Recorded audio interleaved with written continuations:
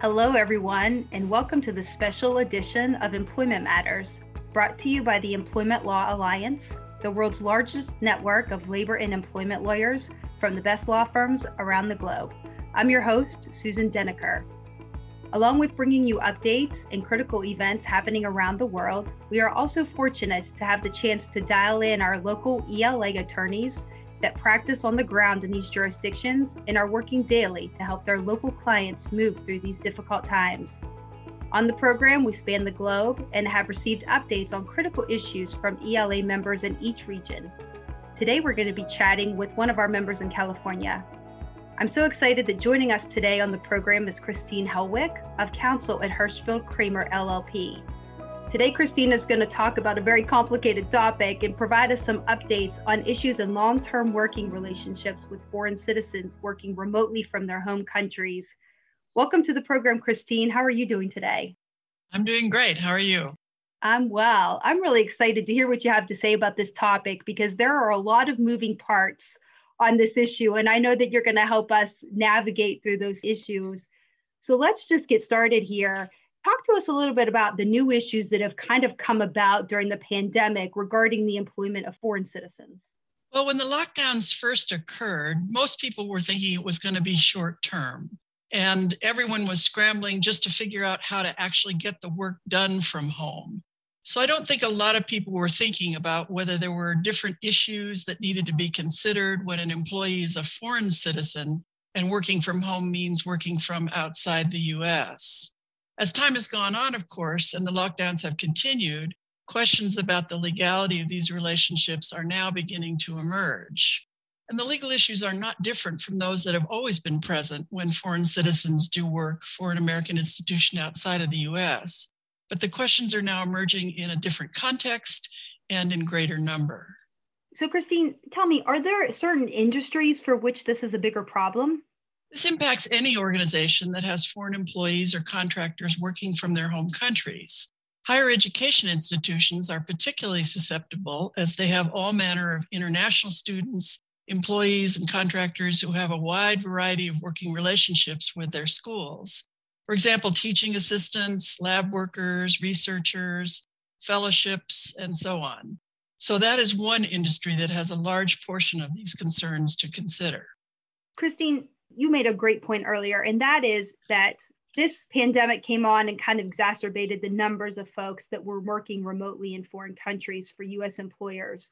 So what do U.S. employers need to know about these remote working relationships so that they can be doing it right? We did a survey together with our ELA partners for an elite higher education institution with employees and contractors in 57 countries across the globe. The good news out of that survey is that in most countries, remote working relationships are legal, and there's no express limit on the amount of time they can remain in place. We did find in roughly half of the 57 countries we surveyed, there were local filing or other registration requirements for remote working relationships. But generally, they're not onerous, and very few countries reported a high risk of government scrutiny or the imposition of significant penalties. We don't know, of course, if that will change as these relationships become more common over time. And it's important for employers to be aware that the responsibility for fulfilling the requirements and paying any fees or penalties for not having properly satisfied them is generally the responsibility of the employer and not the employee. But the bad news is that there is very little predictability as to where the more significant issues raised by remote working relationships may arise. In Europe, for example, few countries reported having significant restrictions on remote working relationships, with the unexpected exception of Austria and Italy. A little less surprising, perhaps, a medium level of risk of government scrutiny or penalties was identified in Russia, but also in Spain, Belgium, Australia, and India. Wow, that really is very surprising, some of the results that you found there. So, Christine, you and I both have clients that have foreign citizens who have been working long-term from their home countries. What advice do you give those folks? There's no way to generalize about what actions need to be taken to legitimize long-term remote relationships, as the requirements are all peculiar to the country where the employee or the contractor is located. So the best advice for U.S. employers is that they need to be thinking now about the potential for these issues and explore their particular situations with local counsel who is familiar with the unique requirements in the local jurisdiction.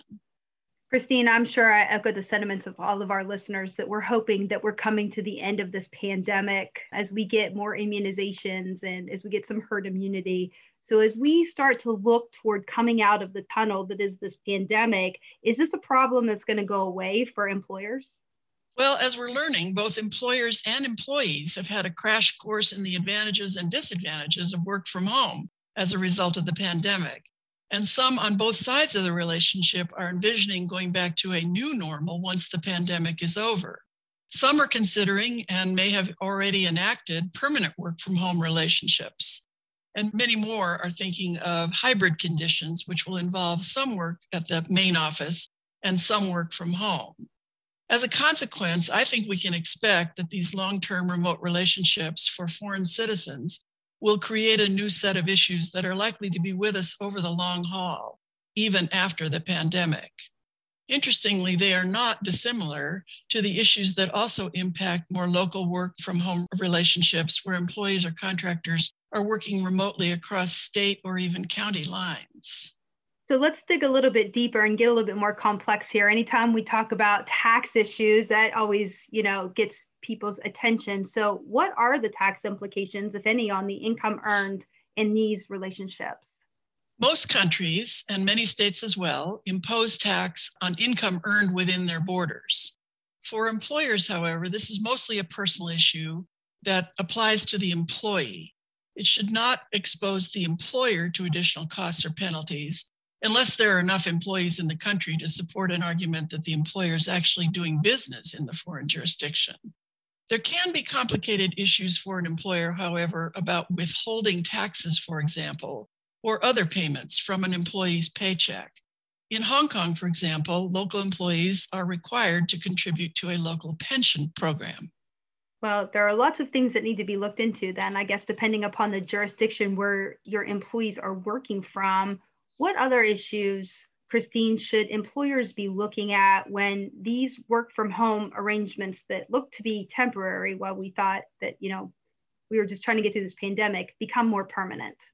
Well, unfortunately, there are many, which will require input from a variety of sources. Employers will certainly need to get employment law advice from the local foreign jurisdictions. Minimum wage rules, holiday schedules, overtime and paid leave requirements, health insurance coverage. These are just a few examples of the issues that can be different from one jurisdiction to another and may require some attention. It may also be necessary to inspect or regulate the home office setup of a long-term remote worker to ensure there is dedicated space with adequate internet service, ergonomic furniture, and a setup that is free from hazards. Depending on the type of work performed, there may be local licensing requirements in both the US and or the foreign jurisdiction that must be kept active. There has to be clear communication with the foreign employee about work expectations and requirements in a remote work relationship. For example, work hours and availability must be clear across different time zones. Supervision and the reporting of time will be very complicated, and these remote working relationships just may not be right for non-exempt employees. For now, perhaps the best advice is to develop a written policy that defines the requirements of the remote working relationship and sets it up on a temporary basis, subject to regular review. Well, Christine, we said at the beginning that there were a lot of moving parts to these relationships with foreign workers working for United States companies, and you certainly have delivered on outlining a lot of those issues. Any concluding thoughts you have for our listeners on this topic? Well, as we said at the outset, the issues associated with having employees or independent contractors who perform their work in a different jurisdiction are not really new, but they're now arising in a different context and perhaps in much greater numbers as a result of the pandemic and its aftermath. I think they are likely to be a new focus in the days ahead. Christine, thank you for all of these points. They were also important, and we appreciate all of the insight that you provided on this topic. We really appreciate your time today.